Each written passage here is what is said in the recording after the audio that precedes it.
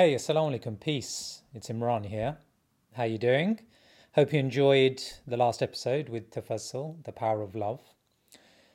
This is going to be less upbeat. This is a conversation between myself and Ilyas. No, that's not the reason it's not upbeat. We do have upbeat conversations from time to time. But actually, a lot of the time, we do cover the heavy stuff. And that's what we're doing this time round. We're talking about addiction. I've been reading a book by Dr. Gabor Mate, In the Realm of Hungry Ghosts, which covers his work over the last 30 or 40 years with severely addicted people on Skid Row at the bottom of society in Vancouver, Canada. Totally fascinating book.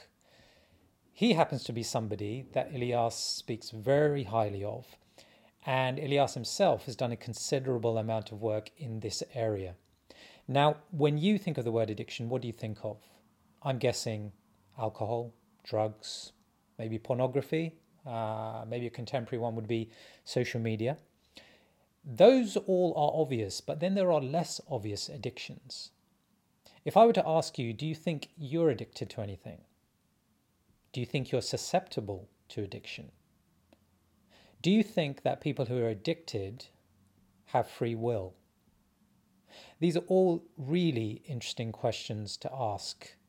The problem is that society has built up an idea around addicts and addictions where people are essentially taking the wrong choice.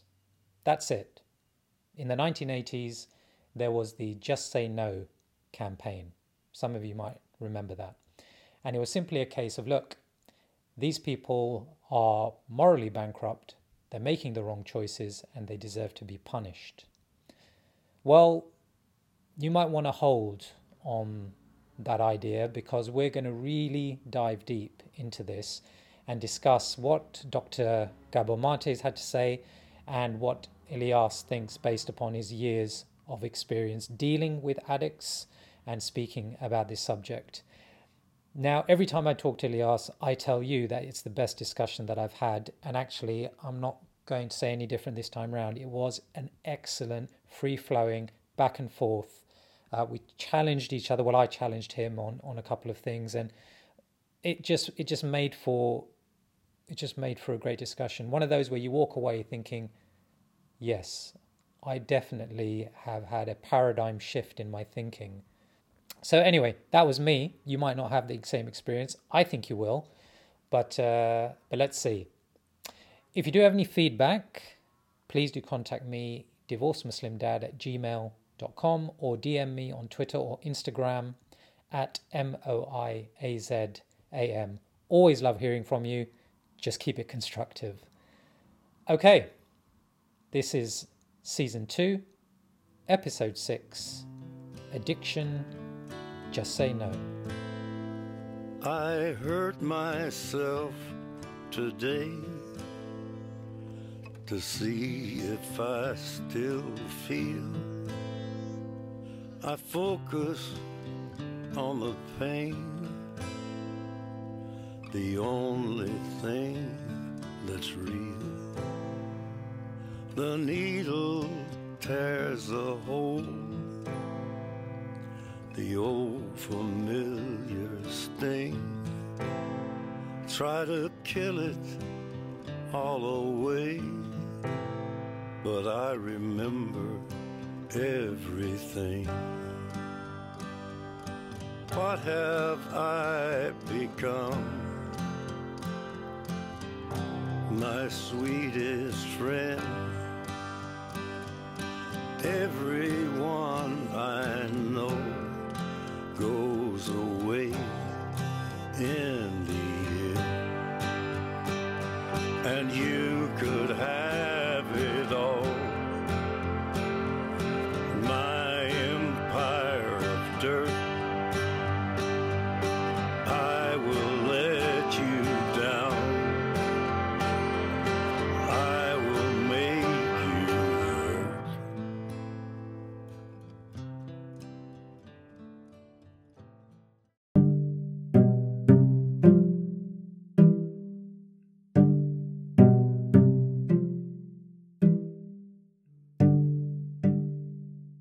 So listen, I've been reading Gabor Mate's book. I've got it here in front of me, actually. In the Realm of Hungry Ghosts, Close Encounters with Addiction.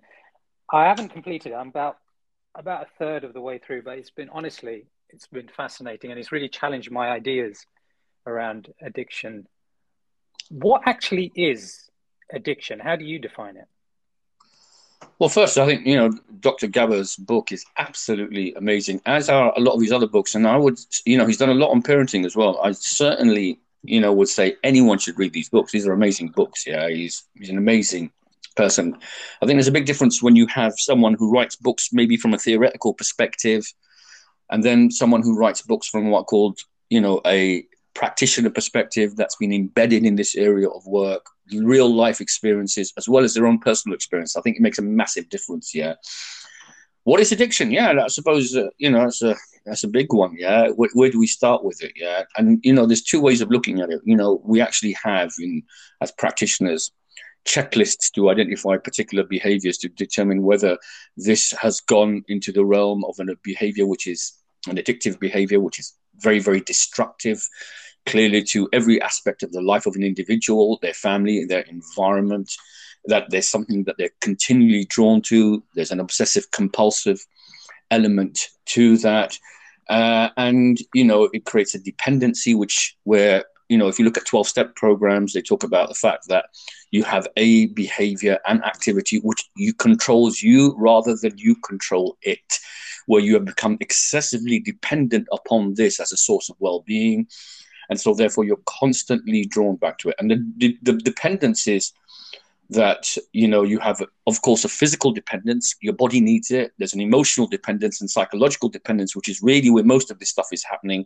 And then there's some kind of social attachment that you have to a particular behavior. But, so really an addiction, we would say, is a destructive behavior that has become controlling, compulsive.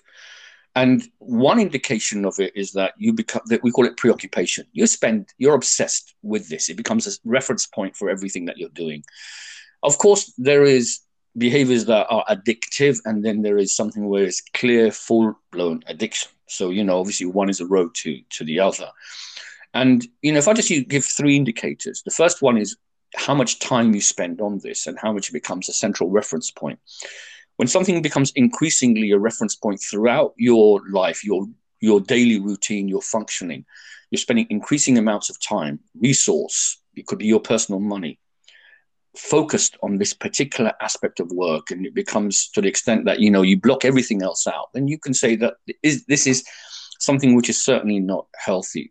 As a result of preoccupation, what happens then is other things then start to take less importance, including a clear indicator is where family, friends, personal relationships, work, all of this stuff starts to become.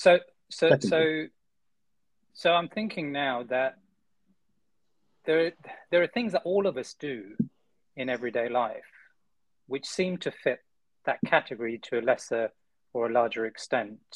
What's the difference between, say, an addiction and having a passion? I suppose with regards to a passion, the passion is motivated by a higher purpose. Okay, a passion has, you could say, checks and balances. A passion has something where it's a healthy behavior that is not destructive to everything around you. It's not destructive to your own personal health, let's say. It's not destructive to relationships. It's not destructive to, your long-term kind of, well-being. It's not destructive to your core value system, and it doesn't become a singular kind of reference point. Now, I'll give you an example. You're right. Passion, there is a thin line. There is an absolute thin line. Someone is passionate about an area of work. They're driven, so driven and focused. They put so much mind, body, and soul into that. A workaholic. That sounds like a workaholic, doesn't it? It sounds like a workaholic, doesn't it? Yeah. Yeah. And so therefore, what's the thin line between that and a workaholic? Because look, some addictions, you're absolutely right. They are socially acceptable. And somehow the guy working his guts out, rat racing, workaholic, spending all his time, work is somehow, through, the industrialized society is rewarded as a really, positive thing. But no, the thin line is this. where this is the sole preoccupation. You risk your relationships. You are out of control, because without this, your whole purpose has become distorted. And as a result of that, we see a whole range of negative behaviors coming. I'm concealing my behaviors. I'm lying. I'm distorting it. I've detached myself from loads of other things. If I don't do it, I have withdrawal symptoms. I literally feel anxiety and stress by not doing it. It's your escape. It's filling a void. And this is all the stuff that Dr. Gab is saying. The fine line is this. And it ultimately comes down to, what is the difference? A passion is healthy. An addiction is totally self-destructive, nihilistic, and will eventually just completely undermine a human being. The real issue is it comes back to trauma. It comes back to the reason why you are doing a particular behavior. And the reason why you are somehow this behavior. And addictions are so kind of wide. There are so many aspects of it. We always just focus on substance abuse, drugs and alcohol, but, there are so many manifestations of it. And, exercise addiction is a classic one as well, and really fame addiction or social media addiction is obviously the most kind of, you could say, prevalent one at the moment. Well, actually, sorry to butt in. I know we're talking about something serious here, but a smile just crossed my lips because whilst you were going through that list, I did think of one that maybe you and I suffer from. Go on. Have a guess. Football.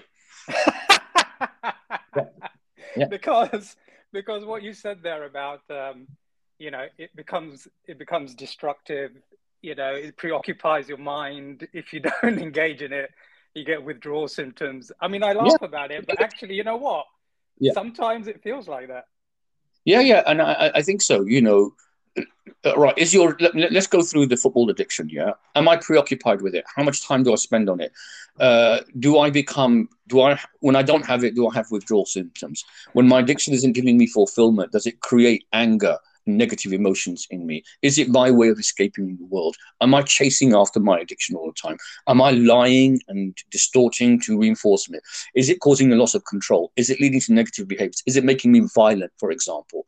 Is it making me abusive towards others? Okay, does it cause my massive oscillations in my mood state? If my addiction is not fulfilling me, am I able to get back to an even keel? Okay, am I risking my relationships? Am I risking my relationships with this? Am I prepared to, like, for example, you and I have some banter, but would I risk my relationship for this with you, Am I prepared to tell you to get lost because of this, We get close. Look, you know what it is? And this is the key thing, I think by being aware, then what it allows us to do is pull ourselves back, and ultimately take personal responsibility and realize, okay, why is this preoccupation? Why is this something which should be more life-affirming and something which should be a positive element of our life actually becoming destructive? Why? And, usually it's because there are other things going on. There are other things going on which basically, kind of almost create the dependency on this thing, and sometimes you're right, there are other things. If I have this need for excitement, I'm isolated, I'm filling the void, I'm having crap going on in my life, family problems, I'm feeling down, all kinds of factors, and kind of push us into a space where this becomes a reference point for us. And the reason, I do always say, if you remember what I say about football, that it means more when your life isn't really going in the right direction. But then you see, there's the other thing, when we look at the neurological science, you see, all those moments, I'm not going to this isn't going to be a football discussion, but all those moments are stored and actually almost like a photographic imprint in your amygdala. The amygdala is the kind of emotional store. It stores all of these very powerful experiences in your life. And then, with the hippocampus, okay, in similar situations, it informs the prefrontal cortex, which is where we have the executive functions of what we decide what to do, It's basically a neurological pathway in your brain that's been constructed by these experiences. And this is the thing, you're always chasing. This is the whole thing. You are chasing the first hit all the time. With an addiction, and that's why they call dope, because it's based on dopamine. Dopamine is obviously the neurochemical that creates the euphoric state. People who use cocaine, obviously that floods the brain with dopamine. Pornography floods the brain with dopamine. And, the dopamine, serotonin, norepinephrine kind of chemical pathways, are the chemical kind of stimulants that are taking place. Everything's happening in the brain. And what you're essentially doing is you're chasing that, stored experience, the euphoria of that stored experience. And then if you're not getting it, imagine it, you're not getting that experience. And this is what creates, obviously, then the destructive behavior. And obviously, if you're an Arsenal fan, we're not really getting that return. Hey, there's always hope. With the transfer market, there's always hope. I'm afraid, yeah. This is why football does create despair, because you've got these crystallized experiences in your brain. And, these crystallized experiences in your brain, you can't go away. That's why it's almost, like I said, it's so programmed. It's like DNA, you can't get it out of you. And you're constantly hoping that this will return back. We're taking it light, but it's obviously, a good way of looking at it. But the reason that football doesn't go into the extreme of a really destructive behavior is because we have what we call other reference points. These other reference points give us purpose, give us direction, give us meaning, give us significance, give us resilience. And we compare it to those reference points and we realize, it's just football, guys. That's it. And this is what 12. Sorry, the reason I mentioned football, it's because it's essentially not something people would typically associate with addiction. As soon as you mention addiction, everybody goes to the extreme of, alcohol and drugs. But there's so many other things that you potentially can become addicted to. And I think you probably heard this stat too, that after, say, England, the national team loses a match, domestic violence goes up. Absolutely. Well-known fact, yeah. So for some people, definitely an addiction. It's something that is extremely destructive. But, considering what you've said there, right? And sorry, it's Imran as well. It's an enabler as well. You see, what happens is this. Your team doesn't do well. You've got a pre-programmed response, which is domestic violence. So what are you addicted to? And you're addicted to, expressing your anger through violence to vulnerable people. That's the whole thing. And I always say this is the pre-programmed response, or people will then use substances to overcome the feelings of negativity and despair, pre-programmed response. So you're right, it kind of manifests itself. One is an enabler and then the other one is the self-medication. And really, I think, there are so many ways that practitioners look at addiction. But I think one of the ways when I look at it in the Muslim community, ultimately it's about childhood trauma. It's about the fact that essentially your addictive behavior and how your addiction manifests is secondary. It's actually the root cause, which is, like I said, trauma related. And what's happening is that this pre-programmed response then causes you to act in a particular way. So as Dr. Gabor says, and I think it's a brilliant point, you're not addicted to the thing that you're addicted to or whatever your, poison of choice is. You're addicted to removing your pain and you're self-medicating. And this is where now, when we look at the Muslim community context and relationship context as well, because this is extremely destructive. And you're right, it's not always manifest in drug and alcohol or food addiction or shopping addiction or football addiction. A lot of it is about power and control, I think, sometimes in our community as well. That's also very addictive. People want to be, and this is linked to what I call the narcissistic wound and the kind of a narcissistic personality disorder as well, where the addiction is that I always have to be in control. I have to have power, and I have to be. And this dynamic in relationships, in controlling relationships, is also an addictive, self-destructive behavior. Now, this is where it gets really, I think, challenging, and people are not prepared to listen. I did we I did my session in Edinburgh a couple of weeks ago. You were with me, and I broke down the Muslim community in the UK. 3.5 million Muslims in the UK, 67% under the age of 25. When we break that down, that's around 2.5 million under 25s. And then if you look at the statistic, which is that 1 in 6 have a diagnosable mental health problem. When we look at that 1 in 6, 90% of those diagnosable mental health problems occur in childhood, and they occur as a result of what we call intra-family issues and trauma, and are trauma related. That breaks down to 390,000 people under the age of 25 in the Muslim community at the moment who have a diagnosable mental health problem. How many of them seek help? Not even 5%. Let's call it 10%, yeah? That means there's 90% of people who seek no help for a diagnosable mental health problem. So what do they do? And this is where, if some will develop some resilience because they'll have some what we call protective factors, and they might get some help, some therapy, etc., etc. The vast majority are what we call self-medicating. And this is essentially what the addiction is. The addiction is just a way for them to remove pain associated with their trauma, and then it becomes the coping mechanism for them. I'll give you a classic example. I had a client a couple of years ago, and he came with his mum, and that was kind of in itself quite telling.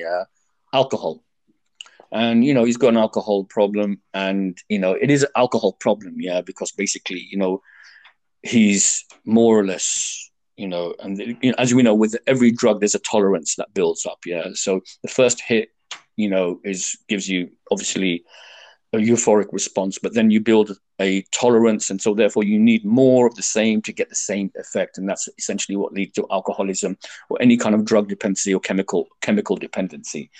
So, we're talking about people who are getting through a liter of spirits a day, and it's not touching their sides. And you can imagine what that's doing. You are absolutely disintegrating your liver. You know what you are doing to yourself by taking a liter of, spirits every day, and you are not even getting it off your head. Yet you're still continuing to do that destructive behavior.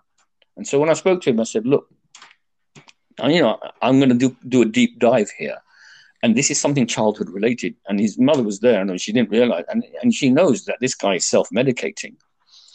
And I said, and then he starts opening about his dad and his dad and domestic violence and the abusive relationship. And I said, and then what happened?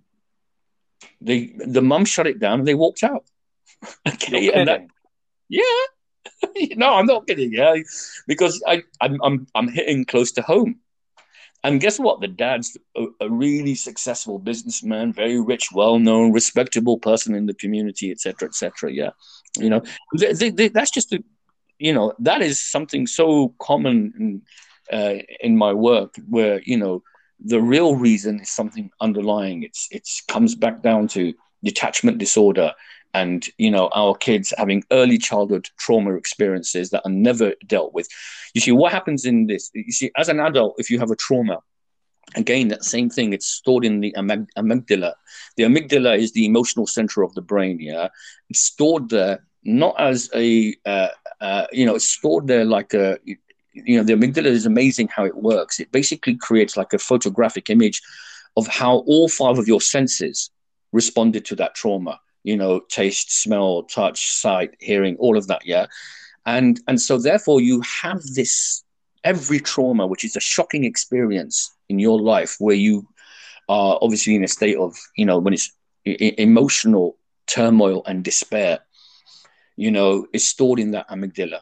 Now there's a golden hour where you can reframe it. So you can, when you have then protective factors provided, you reframe that.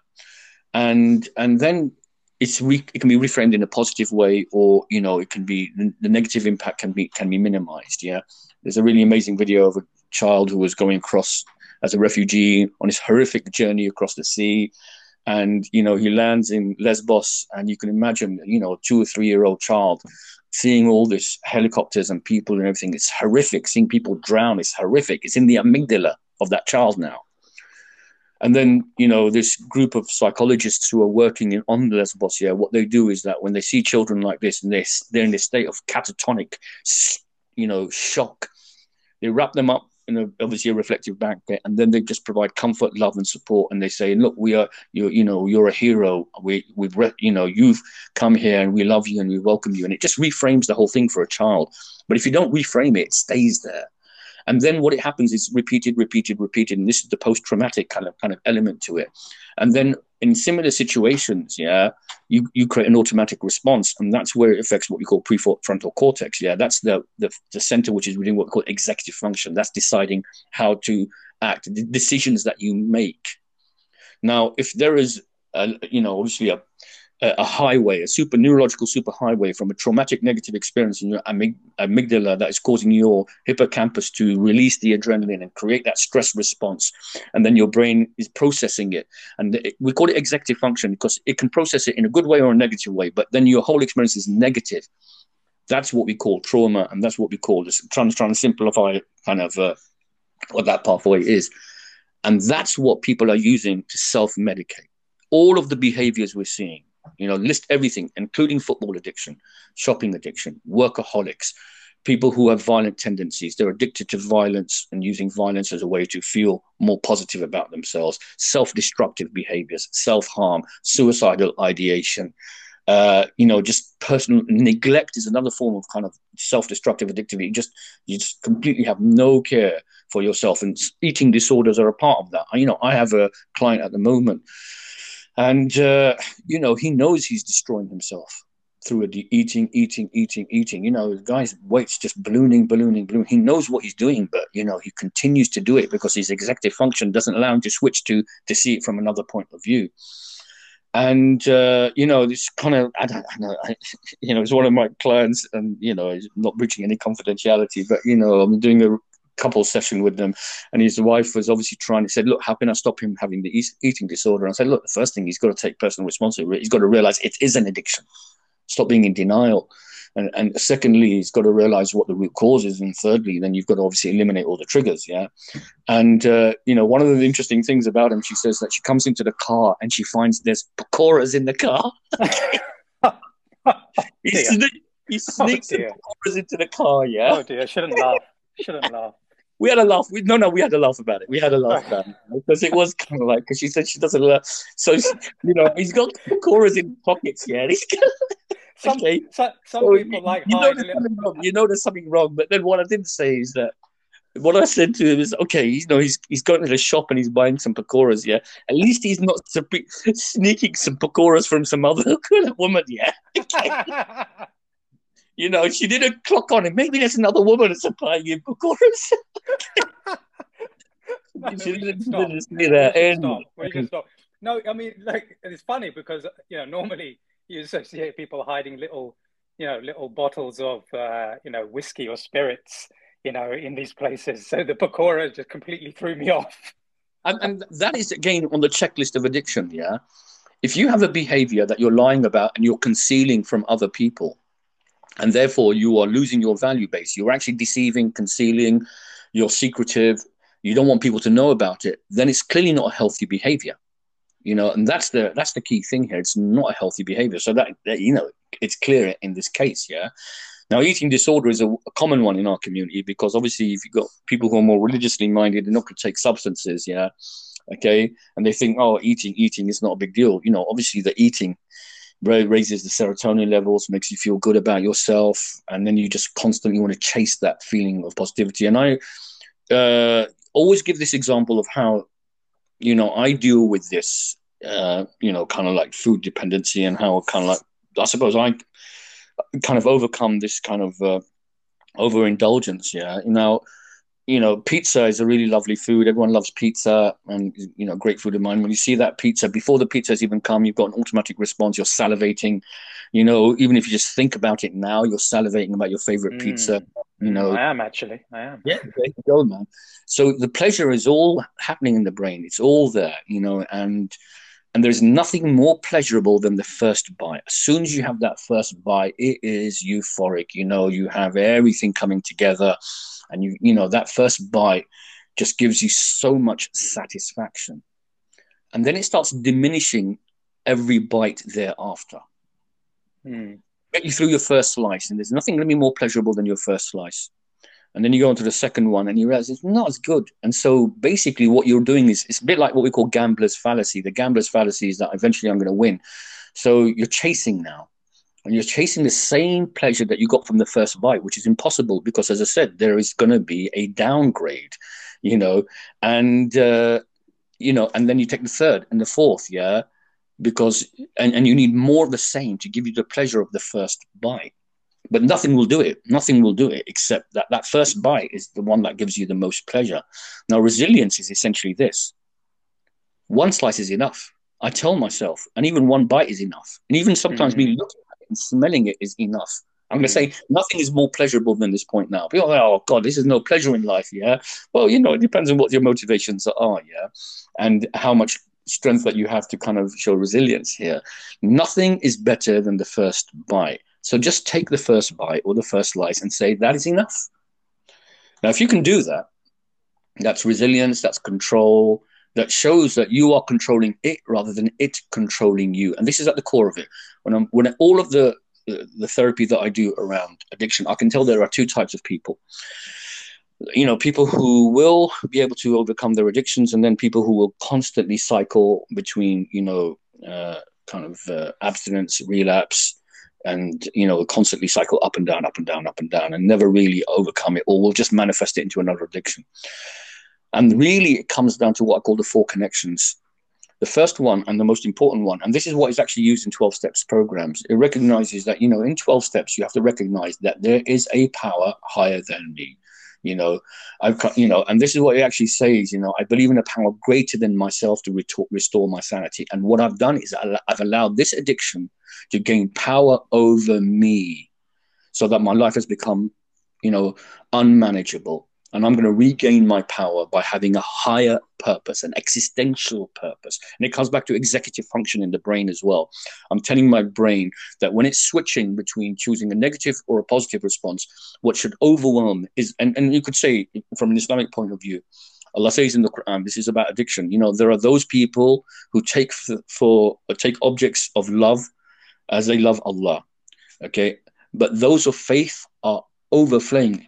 وَالَّذِينَ آمَنُوا أَشَدَّ حُبًّا لِلَّهِ are overflowing in their love of Allah subhanahu wa ta'ala. Wow. So Allah said, you've taken this drug and you give it a love that you should be giving to Allah. In your executive function, when it comes to choosing the two paths, you are choosing this.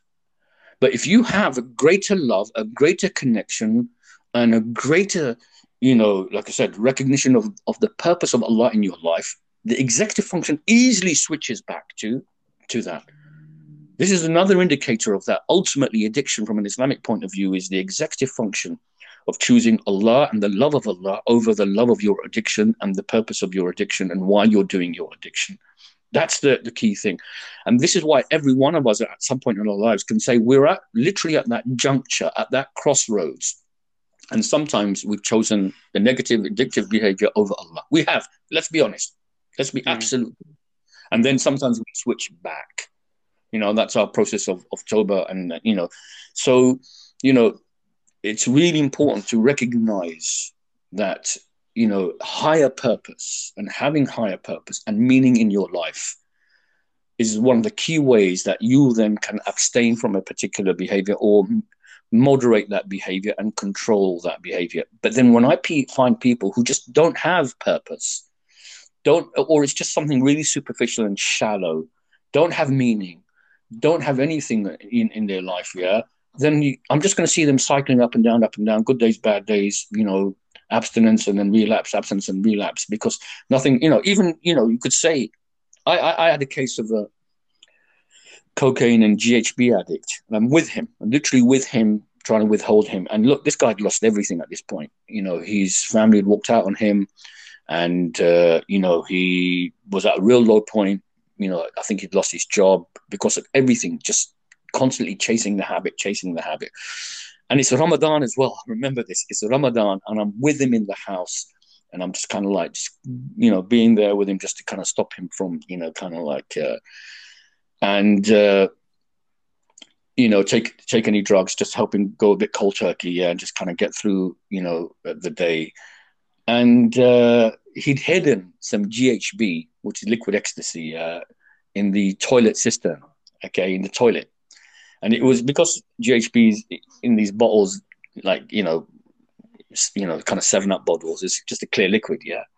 Mm-hmm. He said, "I got to go to the toilet." After about a couple of hours, go to the toilet, went to the toilet, took his fix, came back, obviously, GHB off his head, and then just zonked out. And, this guy had done everything, lost his family, lost, his job, down and out, in debt, in Ramadan. And yet still, in terms of, his choice, it was, he had to choose this. This is the only thing that he had in his life, yeah. And so therefore, you're right, completely becomes self-destructive. Now, so the big question is, can we tell someone who's going to have an addiction? There's so many theories around it.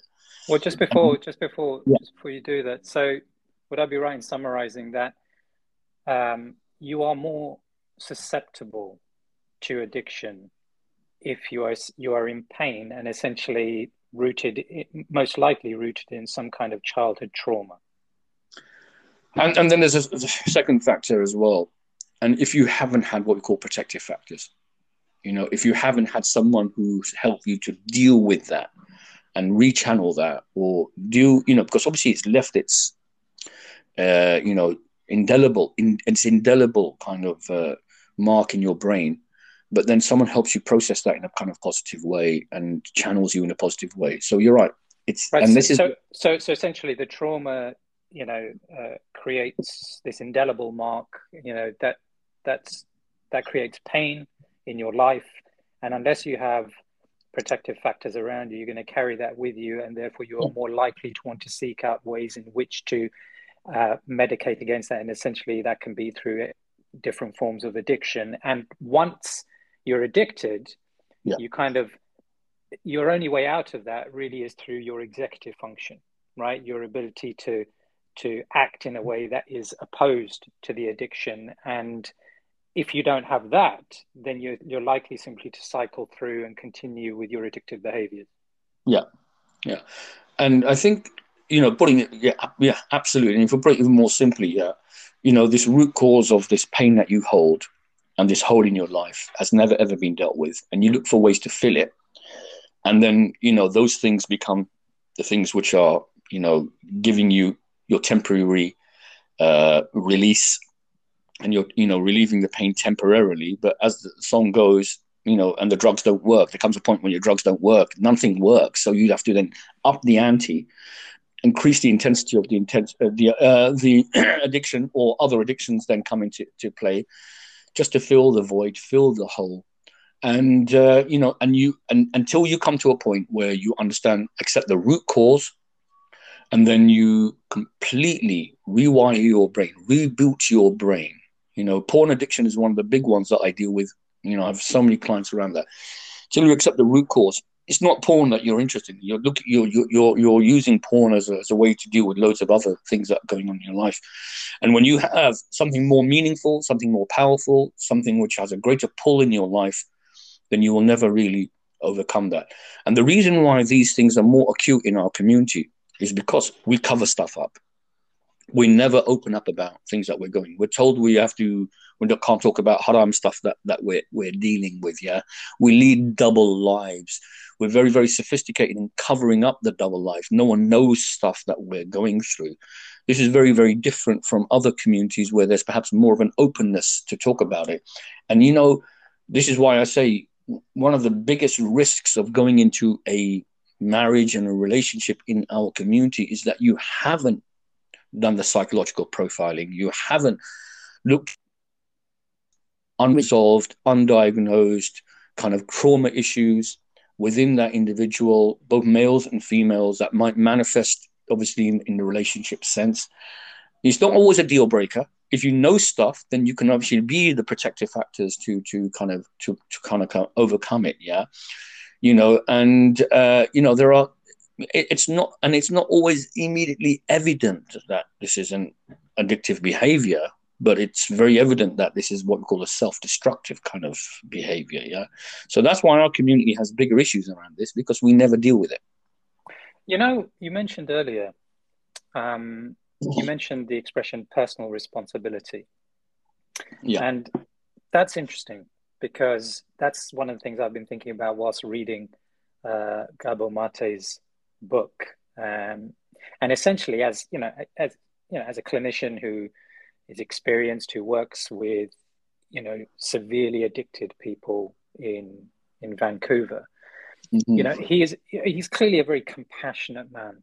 Yeah. Yeah. And he's very honest, and he says there are moments when he becomes judgmental, but ultimately that's simply him becoming frustrated with the situation. But when he's thinking clearly, he clearly thinks that a lot of the time, the people that he's dealing with, they're not as blameworthy as people associate with people who are addicted. Society, really does look down on the people of the typical kind of addictions, right? Whether it's porn or whether it's alcohol or drugs. When you see people who are addicted, you associate 100% responsibility to them. So I'm not sure here, how blameworthy, how responsible are people? Because people have had different life experiences, which has put them in a particular situation. It's so easy to be judgmental because you could say, oh, I had the same, and yet I didn't do this. Yeah. And I do hear that a lot. Well, if you have the same and you didn't do it, there was actually something very different. There was something protective in your life that actually channeled you into a positive direction. And, I talk about my own experience when I was 14 and being in a really dark place and, having an amazing, compassionate, loving, caring teacher who just helped me to channel my anger into something creative, into art, and not into something self-destructive. Yeah. So there was that challenge, that really powerful experience at that point, which helped me. Yeah. Other people don't have that. And, what you're absolutely right. We completely, this has been kind of socially constructed and also constructed by media, this idea of junkies, the idea of addiction, these people who are just weak, somehow, we should not give them sympathy. We'll just feed them even more if we give them sympathy. Yeah. And look, I suppose what Dr. Gabor is saying, and I would, as anyone who's an experienced practitioner in the field, is just judgment gets us nowhere. Really, honestly, judgment and moral condemnation and going haram police, it gets us nowhere.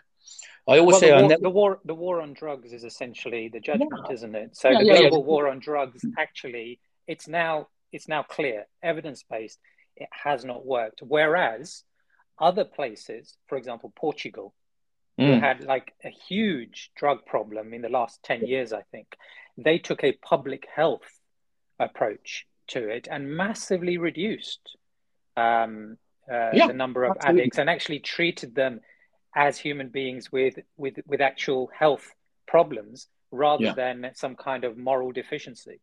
Absolutely. And we know that the evidence is clear around, where you take it as a public health issue and you address the underlying root causes and you provide mental health support. And, in the prison system, unfortunately is just packed with people who have underlying mental health trauma issues that they are seeking self-medication for through their dysfunctional kind of addictions and behaviors. And we don't take a public health approach. We take a criminal justice approach, a moral condemnation approach. The war on terror is actually part of Reaganomics. Yeah. Ronald Reagan, former US president, and Nancy Reagan, started the whole thing. You mean war on drugs? You said war on terror. Yeah, it all started, and Nancy Reagan started the Just Say No abstinence campaign. And there are obviously two models: there's harm reduction and there's abstinence. Yeah, I'm not going to get into the details of which one works and which one doesn't work. Yeah, but whichever approach does work, certainly if it's coming from a perspective of moral condemnation and you're looking at it as a war where you are fighting against people who are enemies, yeah, it's not going to work. And what does work is compassion. Absolutely. I don't approve of people's actions, if they're negative, destructive, and abusive actions. I never approve. And I said, I don't condone your actions in any way, but I need to understand why. So I do humanize. I want to humanize you. And I have compassion for you to understand why this occurs, to help you break your cycle and also to help other people. So that's the key point here. To get to the root cause, does it in no way diminish? Let's say if someone has been abusive or someone has been violent or someone has been, harmed others through their addiction.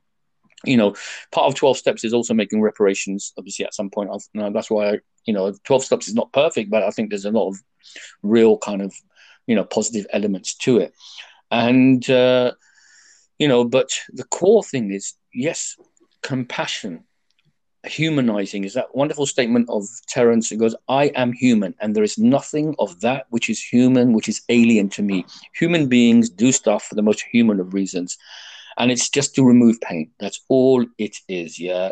And so, Dr. Gabor is saying all of these people that he was working with in Toronto, in the ghettos there, where there was endemic problems, were just people who were just so damaged.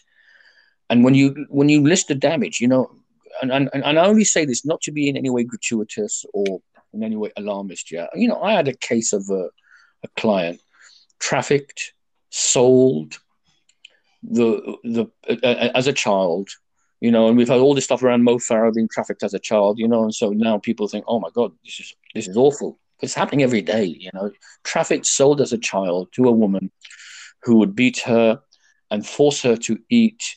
She would then vomit the food because she didn't like it. She was made to eat that vomit off the floor. Oh, man.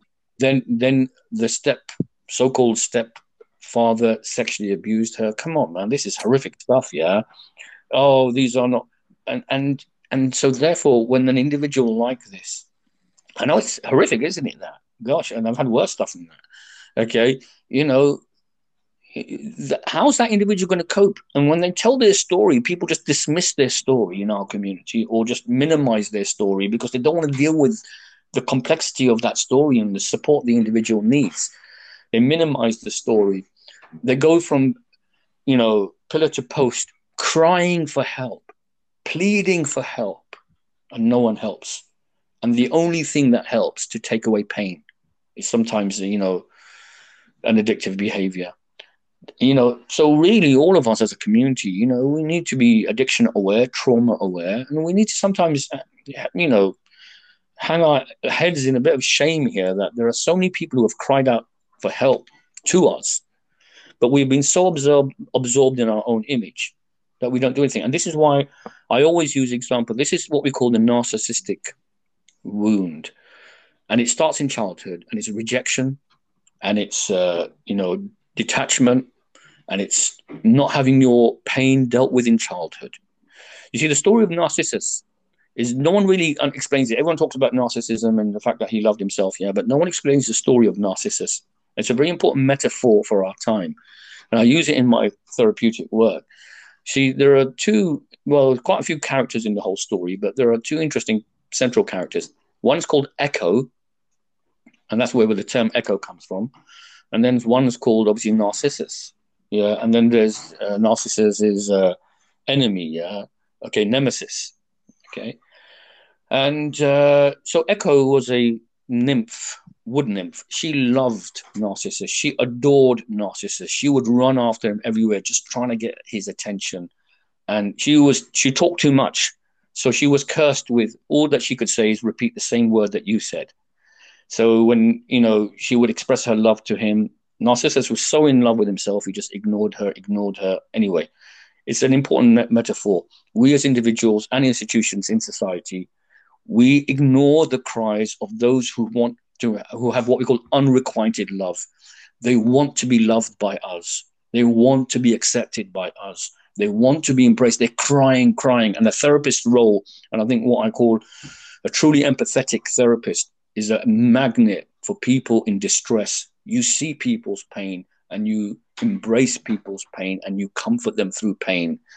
We don't do that. And we are so not, because we see it in our own image all the time of status, of position, of honor, of izzat, of respectability, of religiosity, and all that. These are our images.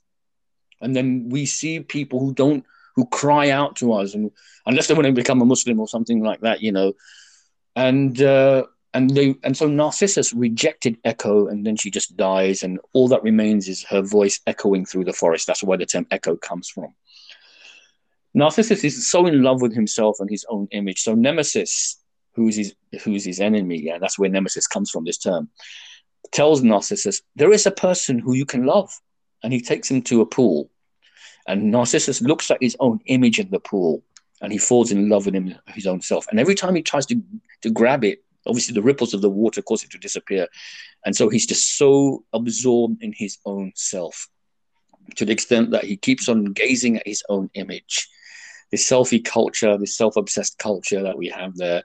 And then he gets elderly, still chasing his own image and love of his own image. And then Nemesis just and as he's elderly in age or older, he pushes him into the pool and he drowns in his own image. So the metaphor of our time is this, that all of these children in our community, we fail. There's 390,000 currently in our community at the moment who have a mental health problem, who are crying out, screaming out, but they're not moving their lips. You don't hear the scream. It's an internal scream. Help me, love me, care for me. This is every week. These are my clients. You know, I just had a kid yesterday. I'm not going to get into the details of it, you know, and the same thing. Why am I able to just love, unconditional, positive regard? You know, I'm here to help. I'm here to support. I care about you. That's it. Let's just open up. No judgment, no labeling, nothing, you know, and understand our cultural lived reality so I can help you navigate the space. You know, there are so many kids crying out, but we are so narcissistic as our institutions, our leaders, our frameworks, our cultural paradigms are so stuck in our own image of what should be perfect, and that none of them conform to that. And so they feel totally rejected, and they don't get the love, and their love is unrequited, and we are just drowning in our own image. So that sums up, I think, what I feel is why we have addiction in our community. You know, what are the long-term implications, do you think?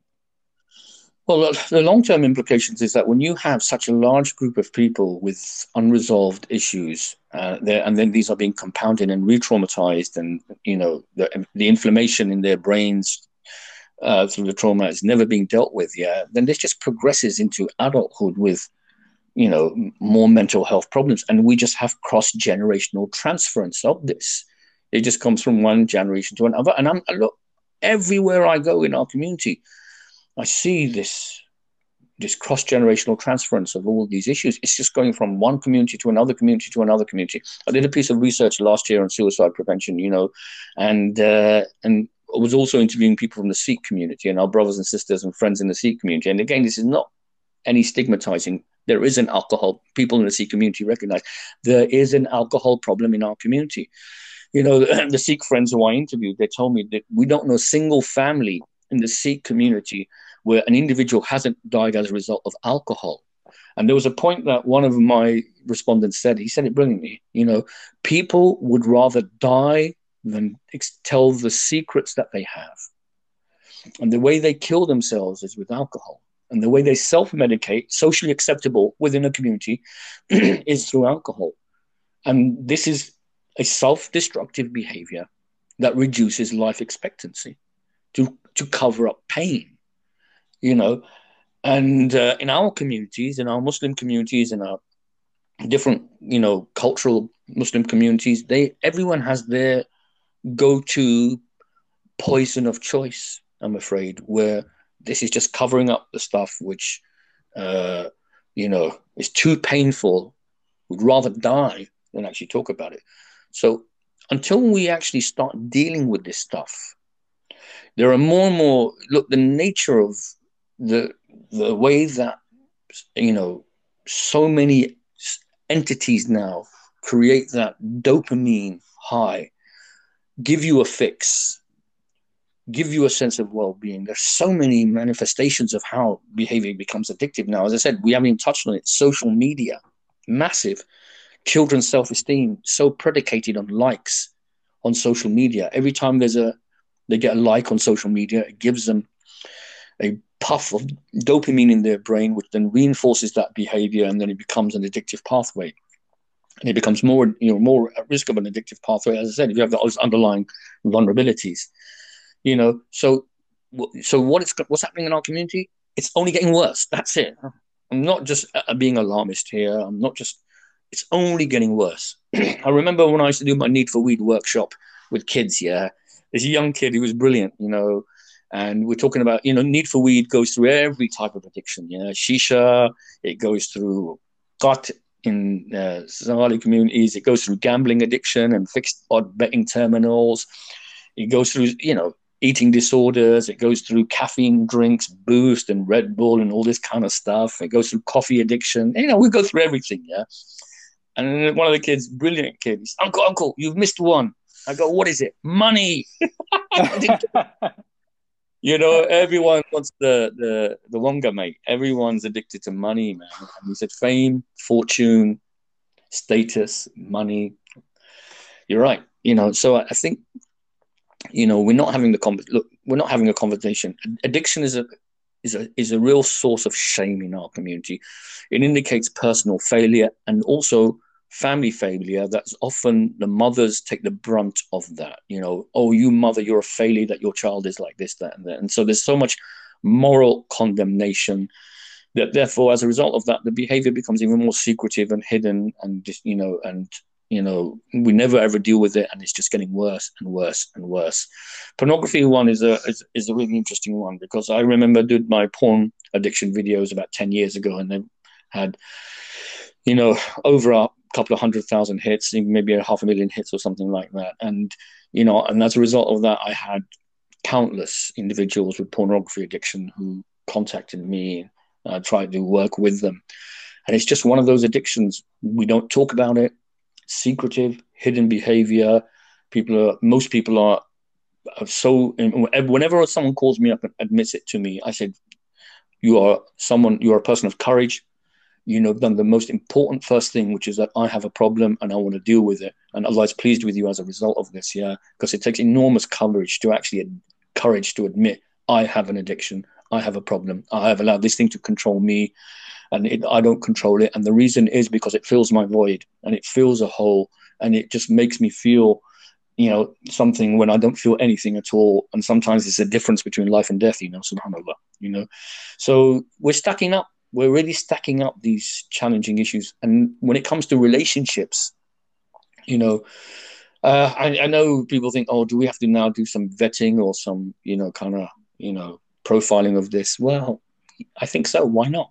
Why not look at, any disposition towards addictive personality traits or underlying issues which may cause addictive behaviors,